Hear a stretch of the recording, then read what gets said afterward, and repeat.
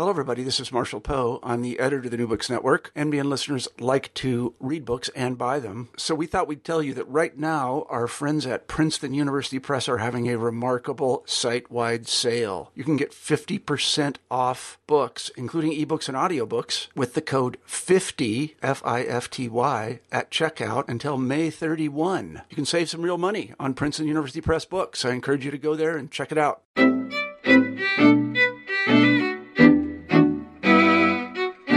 Welcome to New Books in Jewish Studies. This is your host, Bernice Heilbrunn, and we have the pleasure today of speaking with Rabbi Dr. Daniel M. Horowitz about his book just released in April 2016 called A Kabbalah and Jewish Mysticism Reader, Demystifying Jewish Mysticism.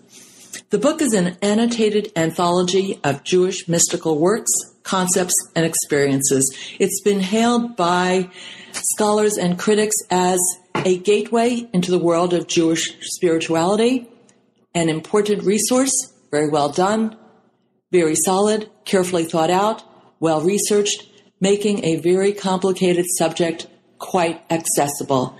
That's certainly been my experience in reading it, and now I'd like to welcome Dr. Horowitz so that you can hear about it in his own words. Welcome, Rabbi Dr. Danny Horowitz, to New Books in Jewish Studies. Thank you, Bernice. My pleasure. Great. Would you please say a few words to introduce yourself to our listeners and also to tell them briefly about your book? Sure. I had an unusual Jewish background. I grew up in Oklahoma. I was born in Oklahoma City and grew up in a conservative synagogue there, grew up in a family that was not at all traditionally observant, but very strongly identifying as Jewish and as Zionist and so forth. And so over the years, partly through my youth group experiences and partly from personal experiences, I became more committed, and during my college years decided to become a rabbi. We also had a tradition in our family that on my father's side, we were descended from a very famous mystic, Rabbi Isaiah Horowitz, who died in 1630, who was the author of one of the great collections of Jewish thought. It was an encyclopedic work called Shnei Luchot HaBrit, the two tablets of the covenant. And it was everything Jewish up to about 1625, but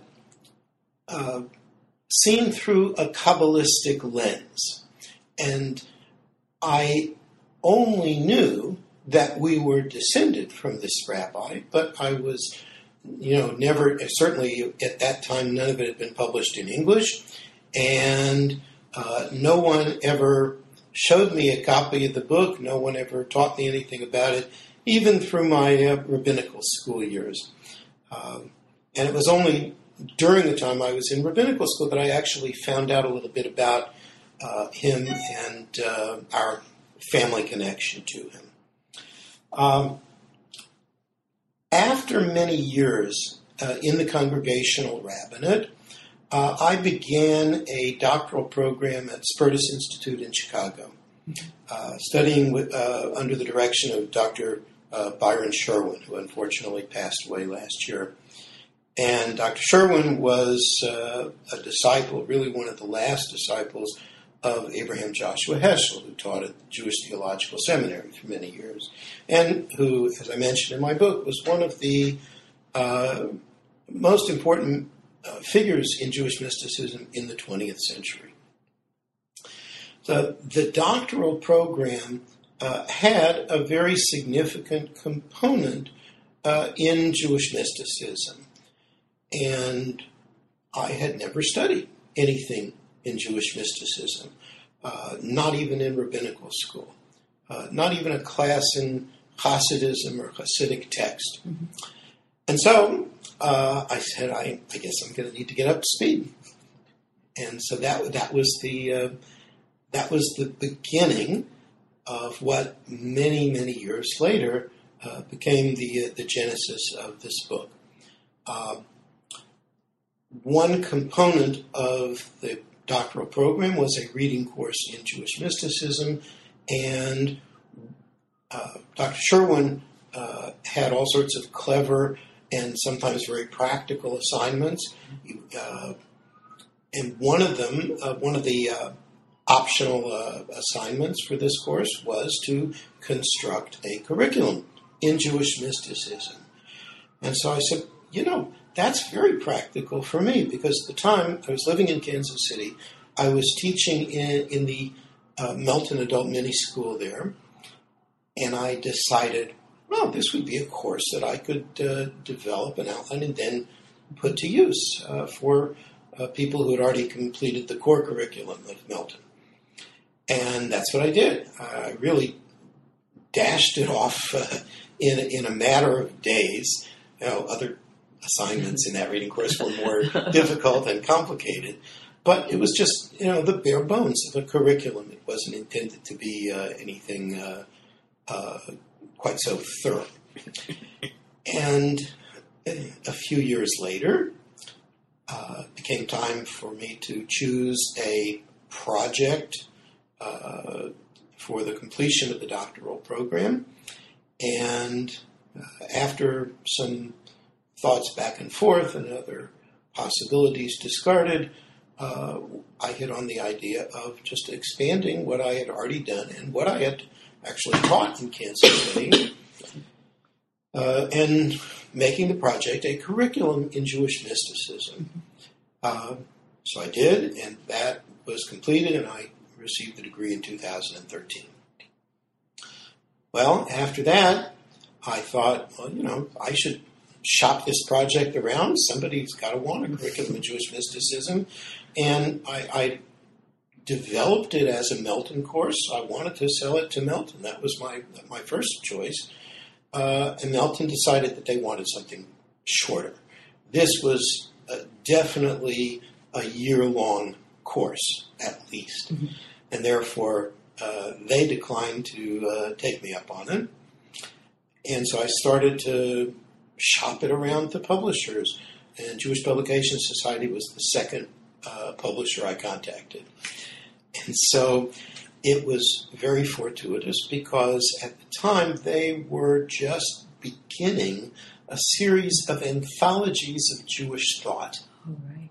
So I literally fell into Jewish Publication Society, and after a lot of revisions and many suggestions that we worked on together, here it is.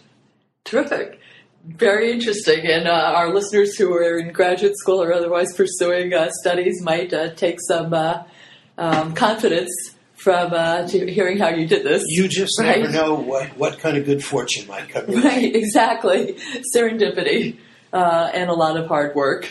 You mentioned a couple of terms that maybe you can help our listeners understand. Let's start with Melton. Could you just briefly tell us all what Melton is?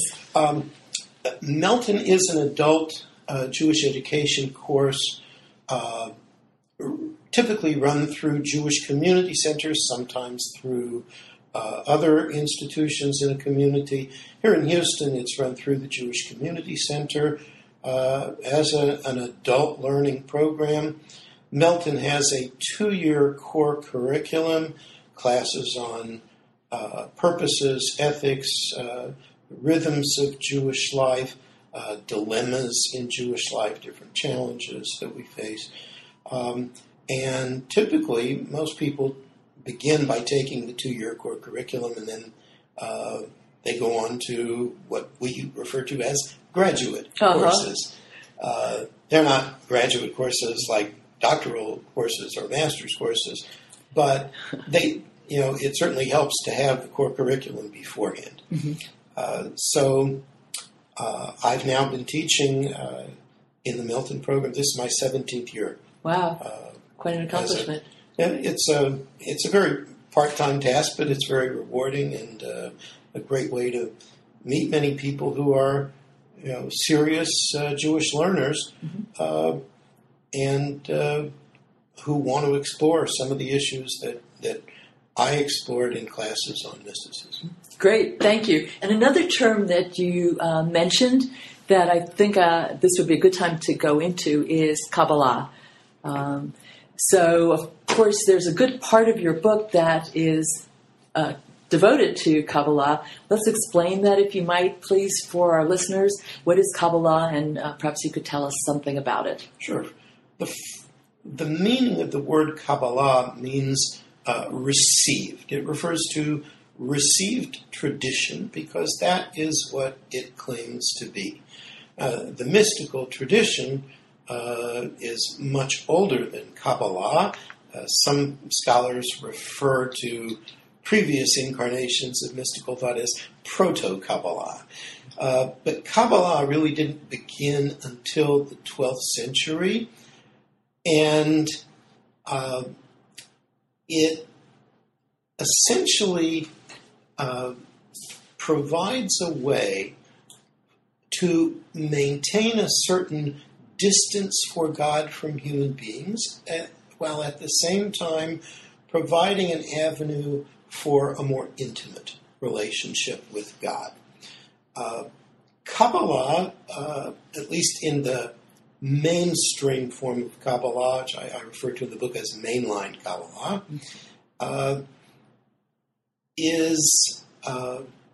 it stipulates that there is the infinite God, who is the Ein Sof, who is essentially unknowable and totally separate from human beings. And there is also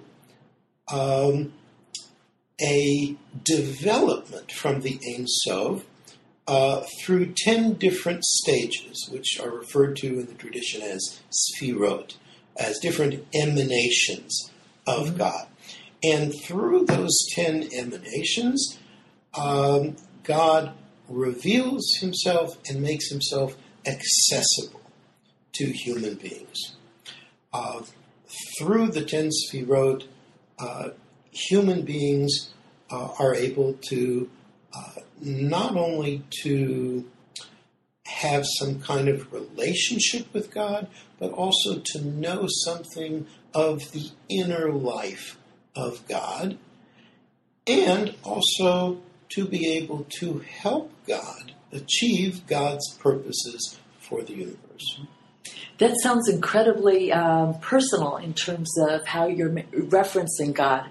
Personal in terms of anthropomorphic, to talk about his inner life. Do you want to comment on that? It is. I mean, to imagine that we can have some kind of knowledge or even power within God's inner life, to say the least, that's very ambitious, isn't it? That, however, is one of the positive features of Jewish mysticism, in that instead of saying that, we're distant and we're just, kind of pawns in the universe and we really can't relate to God, it gives human beings a critically important purpose. Mm-hmm. And an opportunity to really make God part of their daily existence, daily life. Right. Now, classically, Judaism has always involved God in daily life. Mm-hmm. There are all sorts of practical acts which, through the fulfillment of the commandments, Jews attempt to strengthen their relationship with God, build on their relationship with God, understand better what God wants of them. But most of that is of fairly low intensity. Right? If I say a blessing before I eat a piece of food, right? How long does it take me to recite the blessing, even assuming that I do it mindfully? Mm-hmm. It's really only a matter of a few seconds. Mm-hmm. It's not as if I go into a paranormal state of some kind. Mm-hmm. I do it. And I refer to this kind of practice in my book as normal mysticism. It's not an original term. It's a term that was coined originally by Professor Max Kadushin, 20th century teacher at the Jewish Theological Seminary, that normal mysticism is all the things that we normally do in Jewish life to have a normal, non-intense relationship with God. Thank you. And that's, as you've suggested, part of your book, and much of the rest of your book deals with different aspects of Jewish mysticism. Right, because the more intense things are more interesting and have also had their role in the development of Judaism. Mm-hmm. I think in most religious life, it has always been the people who sought more intensity who created new developments, new rituals, new means of communicating with and making oneself understood to the infinite. You want to give us an example?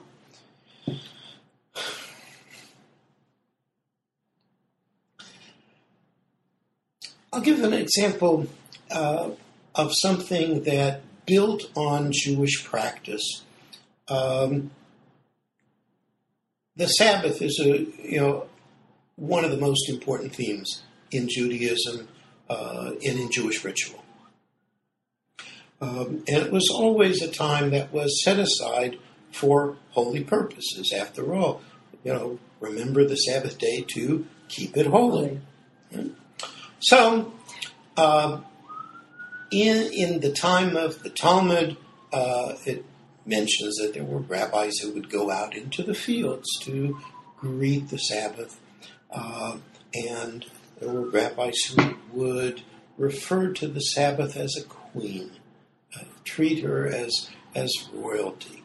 And it was always a day that involved special preparation and a certain degree of longing for special time for communion with God and for Jewish learning, as well as for all the normal things that are benefits of the Sabbath, time with your family, time with the community, etc. In the 16th century, there was a great flowering of Jewish mysticism, particularly in the Galilean city of Tzfat. And in Tzfat, a whole service was added onto the Friday night service to deepen this connection as the entryway to the Shabbat. It's called Kabbalat Shabbat, literally the receiving of Shabbat, the Sabbath. And that service has stuck and become an extremely important part of Jewish life and observance.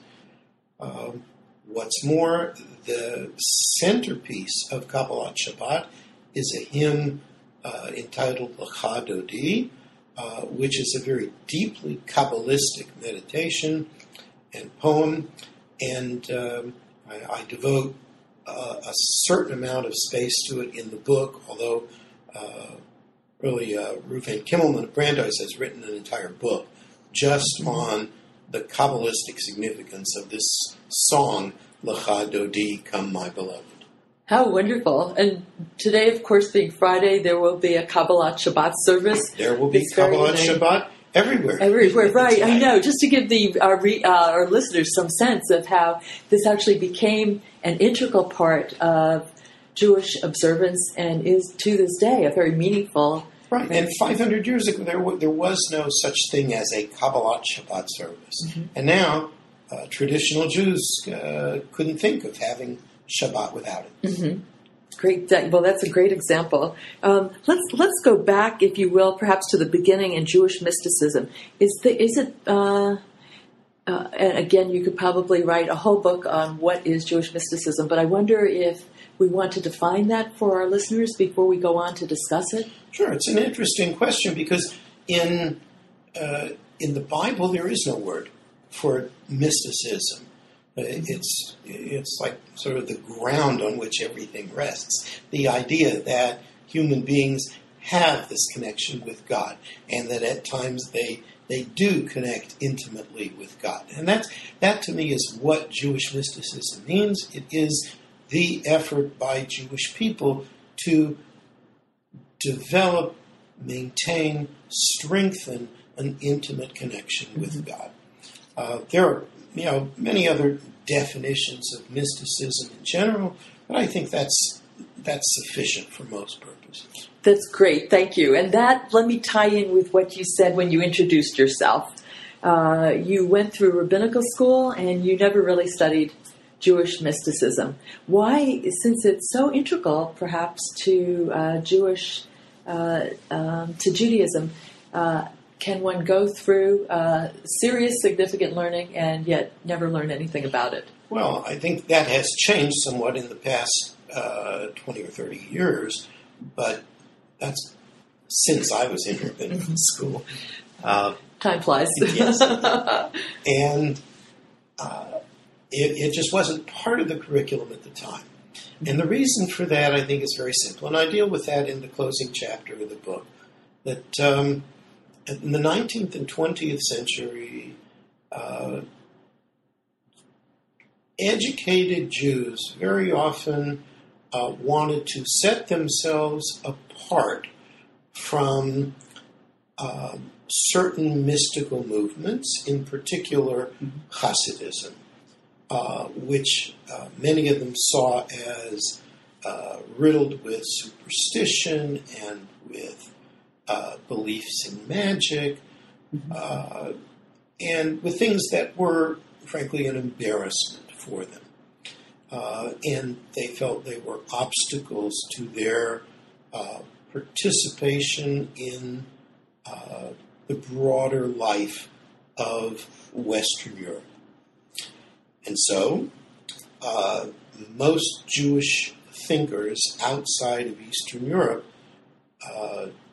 dissociated themselves from anything to do with Jewish mysticism. And so,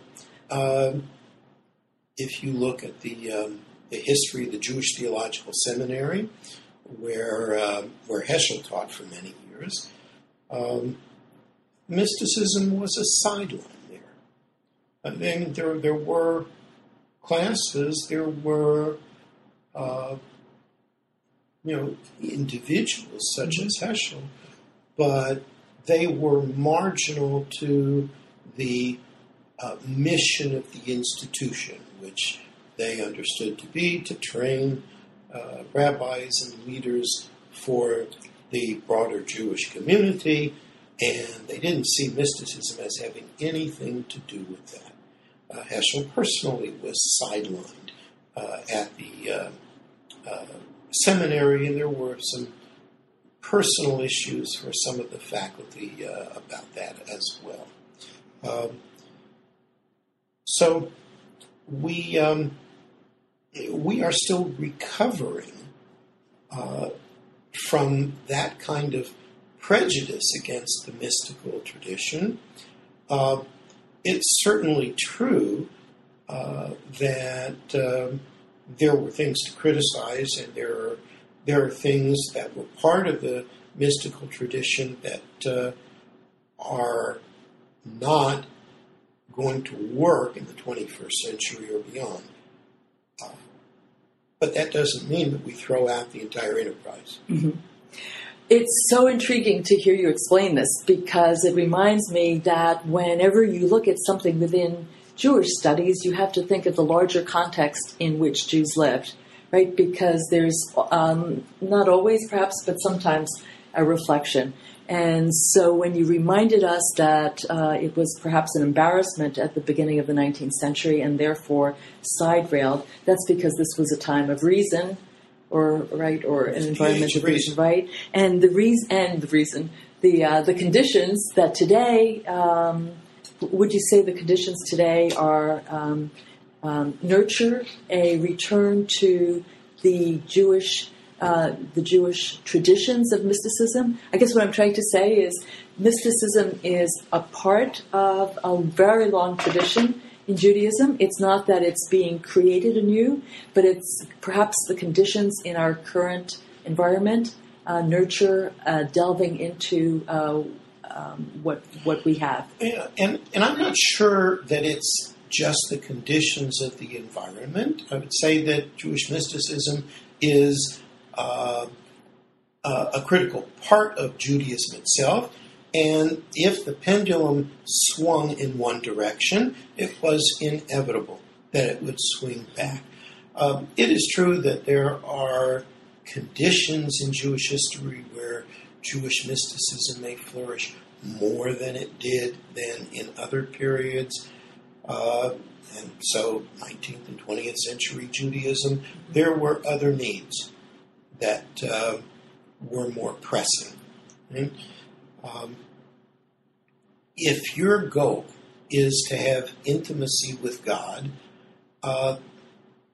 it's a great goal, but there's a time and a place for that. And the 19th and 20th centuries were mainly about the crisis of Jewish existence and the need to, number one, make Jews safe, and number two, make a Judaism that was more palatable for the modern world.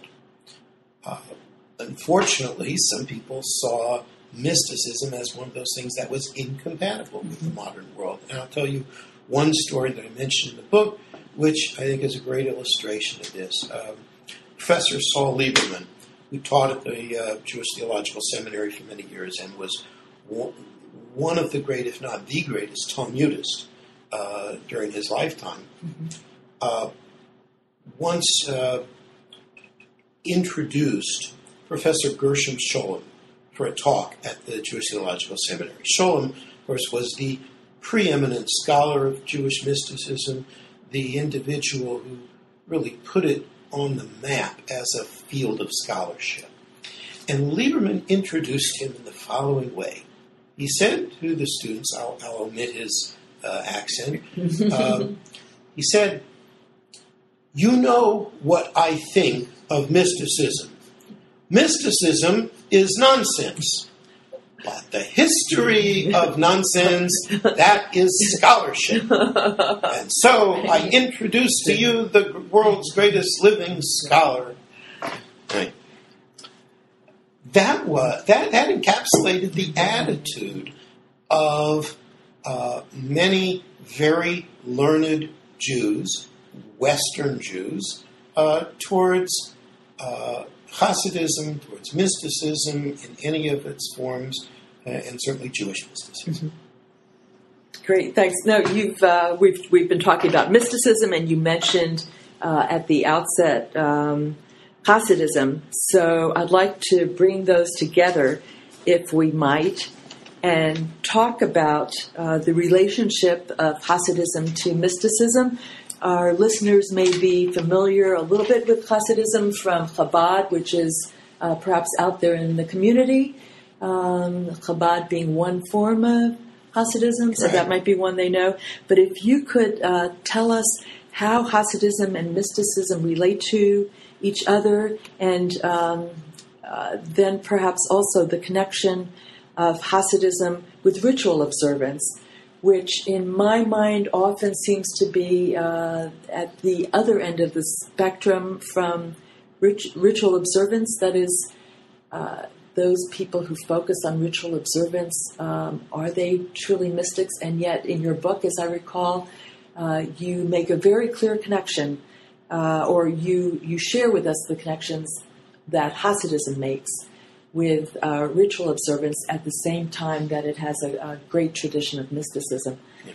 So let me begin just to describe how Hasidism began in the 18th century. Hasidism is one of the last great mystical movements in Jewish history.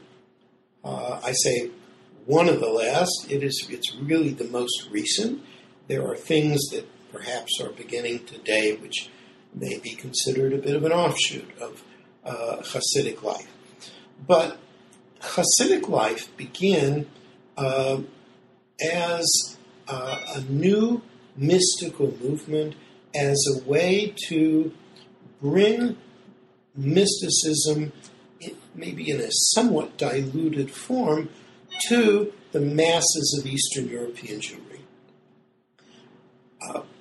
There has always been a tension in Judaism about whether mysticism should be shared with anyone beyond a certain elite. Right? There's great concern that some things about mysticism really can be very damaging and easily misunderstood, and that you shouldn't be involved with it until you've absorbed the meat and potatoes of Judaism, which is to say practically everything else in the Jewish tradition, that Bible, Mishnah, Talmud, etc., and also until you've reached a certain level of maturity. You should be married, you should have children, you should have a life that roots you in this world, so that when you become more involved in mystical activity, you'll still come back to this world and not be carried away from it, so to speak. So, there were many, many Kabbalists in Eastern European Jewry up to the 18th century and beyond, but most of them did not believe in sharing a great deal of it with most Jews. Unless you were part of the elite, the most learned, you were not likely to get any more than just the bare bones of whatever kinds of Kabbalistic talk might have been part of the culture.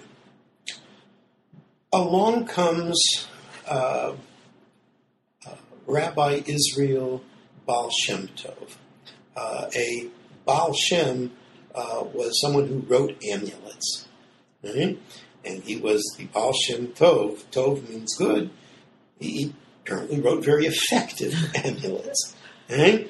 This is one of those things that made Western European Jews very uncomfortable, but it certainly was a part of Jewish life, not only among mystics, but frankly for almost everyone in Jewish life before the 19th century. Amulets as in warding off evil? And warding off evil,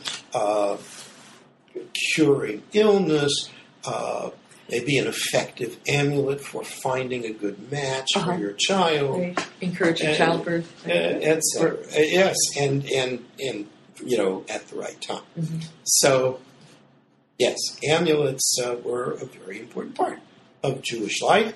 In fact, in the time of the Talmud, it's very well known that many of the sages and some of their wives even were, very learned in that direction, and were widely believed to have that capacity to be a good Baal Shem, although the term doesn't come into use until much later. And so the Baal Shem Tov created a Judaism that it built on all the existing pieces of Judaism, certainly including Torah learning, certainly including prayer and ritual, Shabbat observance, but just intensifying it tremendously and adding much more of the element of joy, which in many times and places was considered a little bit reckless. Mm-hmm. And so the average person who wasn't necessarily a great scholar felt that this was a way for them to connect with God. Mm-hmm. That was the beginning of Hasidism. After the death of the Baal Shem Tov in 1760, he was succeeded by Rabbi Dov Ber, the Maggid of Mezrich, who began to create it as a movement, sending out other disciples to develop Hasidic circles in many, many different communities through Eastern Europe. So it begins as a movement, and it flourished until the Nazis destroyed the culture of Jewish life in Eastern Europe. The survivors, of course, brought Hasidism into both the United States and to Israel, and they have been busily rebuilding. And so there are, as you mentioned, Chabad is just one of many different Hasidic groups and dynasties and sects. There are probably about 35, 40 different Hasidic groups. And Chabad is, prominently visible because they are the one group that is most committed to outreach to other Jews. Other Hasidic groups tend to be much more insulated. Chabad has its, insulated core in Crown Heights in Brooklyn and in Kfar Chabad in Israel, and the core tends to be much more insular. But it is a key part of their mission to reach out to other Jews and to share the teachings of their rebbes and their writings and the wisdom of Hasidism as they understand it. Mm-hmm. Whereas every Hasidic group claims to be the authentic Hasidism. Mm-hmm. They all have certain things in common. And I devote 4 chapters to Hasidism in the book because that's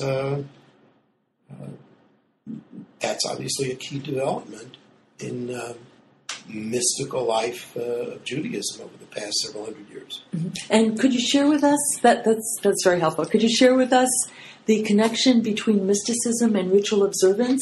Because I think perhaps some listeners share with me my thought that the Besht, the Baal Shem Tov, mm-hmm. was shifting toward mysticism as a reaction, perhaps against intense study of the Talmudic Judaism, to make the mystical experience more accessible to the common person. And yet, I understand from your book that, in fact, it doesn't. Mysticism doesn't negate ritual observance, but rather builds on it. Absolutely, yeah, absolutely. It does not negate ritual observance. Most Hasidic groups today certainly do not negate the value of Torah learning. The Baal Shem Tov simply shifted the balance a little bit so that not only the most learned people would be prized, but every Jew's service was beloved to God.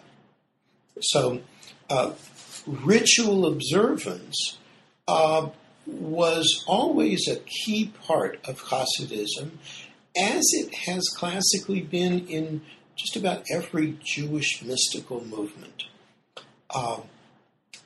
Typically, the mystics did not change Judaism, Jewish practice, let's say.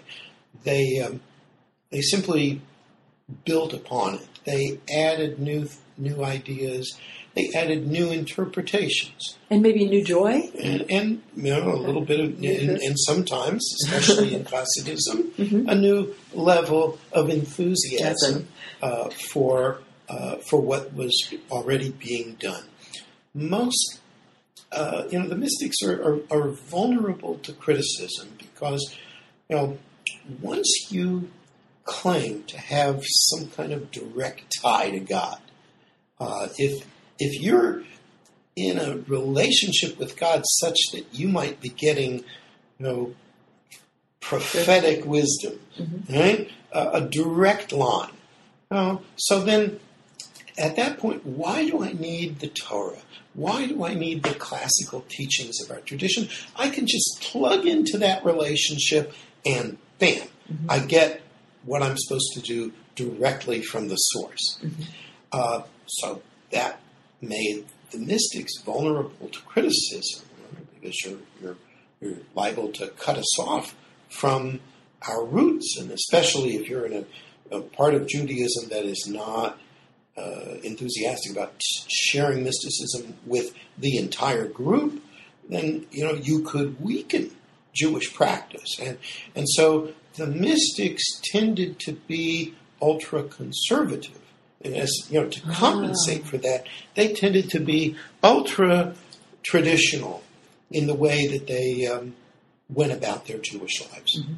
Great. Now, I thank you. I would like to turn to exaltation because I found that very intriguing to read about in your book. And let me explain it briefly. You write that Abraham Joshua Heschel, and you've already explained who he was, one of the leading Jewish thinkers of the 20th century.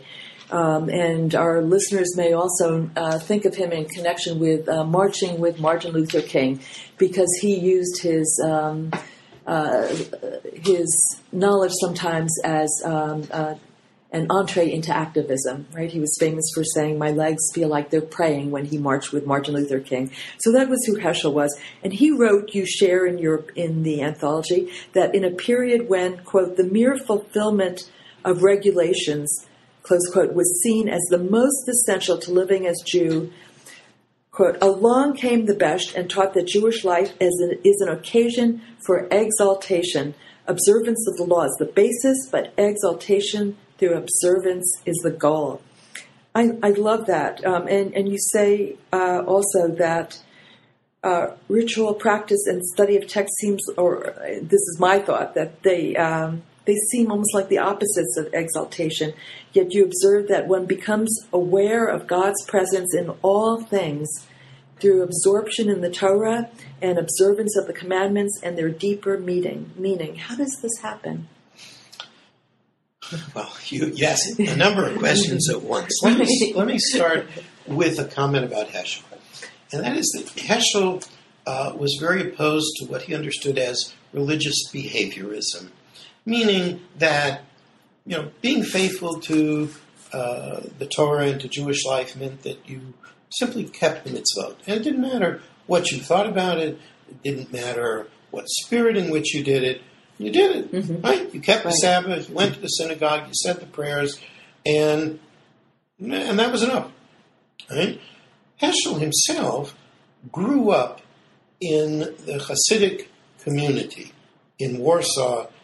He was born in 1907, and he grew up in a very deeply Hasidic family. His father had been a Rebbe. He was descended from one of the great Rebbes, one of the great Hasidic masters, Avraham Yehoshua Heschel, his namesake, who was known as the Ohev Yisrael, lover of all Jews.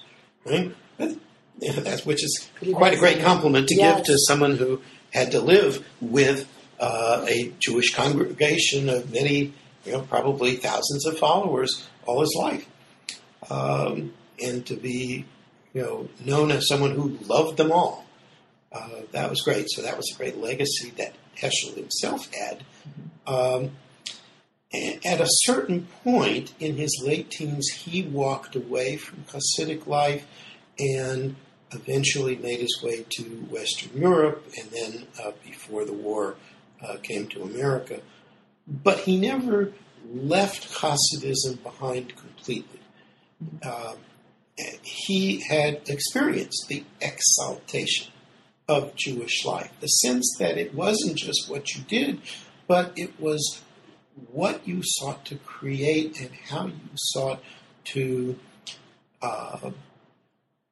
build a soul, to build a certain kind of person who served God in a certain way.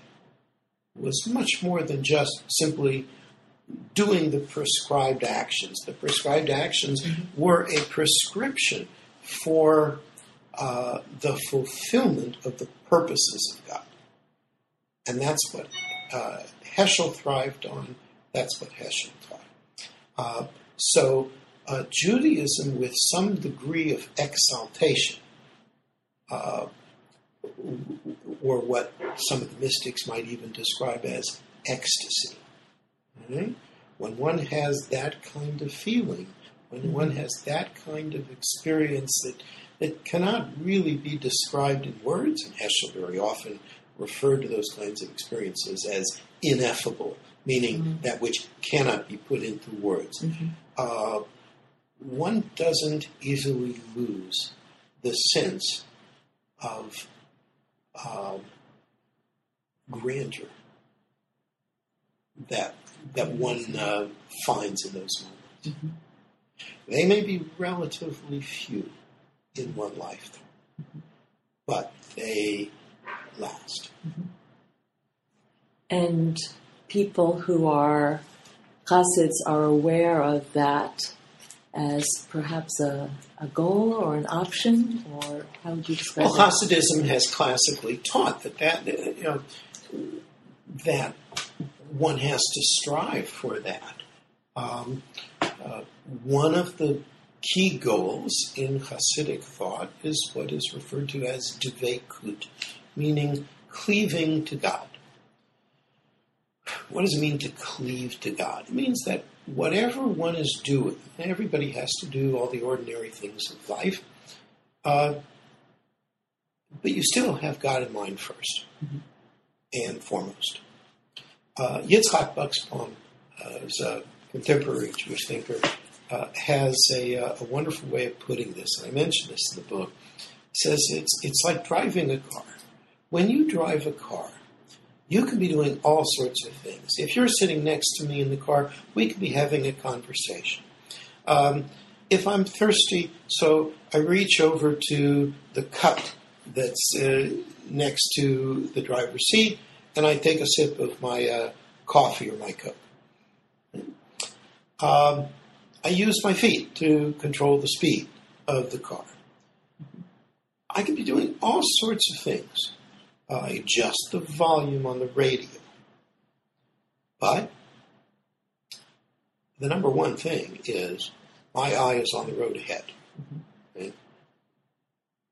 That's where the best part of my attention is directed. And for the mystic, if you want to live in dveikut, and the development of this is really a spiritual discipline, which I think takes a very long time to create within any individual, because we all have an ego, and we all tend to be focused on ourselves and on all the day-to-day things that demand our attention. But dveikut is the goal through which you devote the best part of your attention to God. What is God? What does God want from me? How does God want me to respond to this and that situation? And that's the mystical union? Well, dveikut can lead to mystical union. In some schools of mysticism, it actually can lead to a state of, in Latin, unio mystica, right? But it doesn't have to be. It may be simply that one has God in mind without necessarily attaining a state of union with God. It's almost hard to move beyond this discussion because it's such a very special observation that you're sharing. Well, and one other aspect of that I think is important to include is that another one of the basic Hasidic teachings is that there is no place which is absent of God. Okay? That God exists within everything, within all of us. It's not the same as pantheism, the idea that God is everything, but there is no place that is devoid of God. It's like panentheism. And so, when I understand that I am part of God, that I am not truly separate from God, that is a great step forward for the mystic. when I understand that I am part of something broader and that my own individual identity isn't nearly as important as I think it is, that's a great step forward. So the image that I frequently like to use with this is that of the ocean and the waves, right? Which I first learned, and I quoted from Rabbi Richard Rubinstein's book. God is the ocean, and we are the waves. Right? We like to think that we have an independent existence. And we look like we have an independent existence. But in reality, we are just part of the ocean. And we go back into the ocean. Whereas it's, not water, it's dust, right? From dust to dust. So we come out of the ocean for a while. We have our appearance. We have our seemingly independent existence. And then we go back. Mm-hmm. It's quite an image to hold, and it's the kind of thing that one can hold on to, right? The other image, and it's really a word image that I think you taught me in the book, was that it gives new meaning to the Shema, the traditional recitation of Hear, O Israel, the Lord our God, the Lord is one, which traditionally you say 3 times a day. Right. So for the non-mystic, God is one. It simply means that there is only one God and no other. Okay? For the mystic, it is, the notion of oneness with God. Mm-hmm.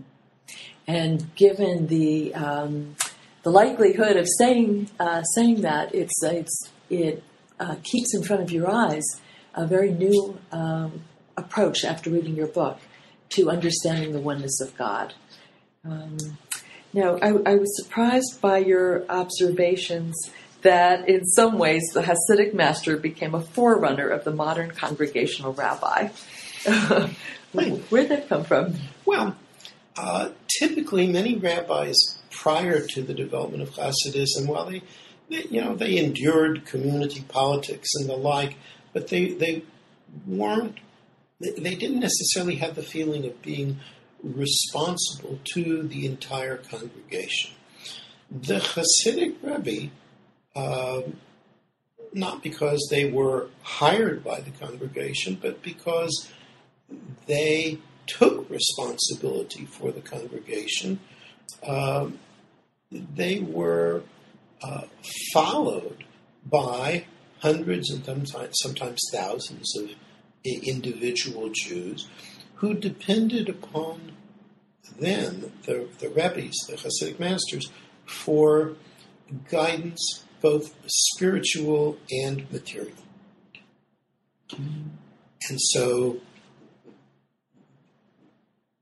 they, in some ways, set the tone for rabbis who work today under much different conditions, of course, but with similar responsibilities. Rabbis are often called upon to be wise men, and for much more than just spiritual guidance. So we have to be prepared for that sometimes. We have to know our limits, but we also have to understand what people want and need from us. There's also a certain degree of burnout. As I mentioned, there was one particular Hasidic Rebbe who burned out far too early in his life.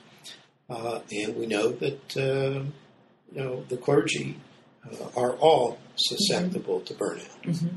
Right, I'm a lawyer and this also an occupational hazard. Yes, indeed.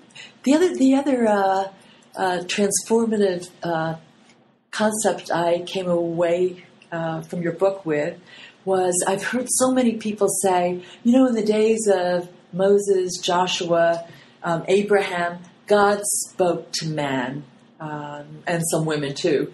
God was a visual presence and somebody with whom people communicated. But that was back then in the days of the Bible. and certainly not since. Right. And in fact, many scholars of Jewish mysticism did not include the Bible in their considerations.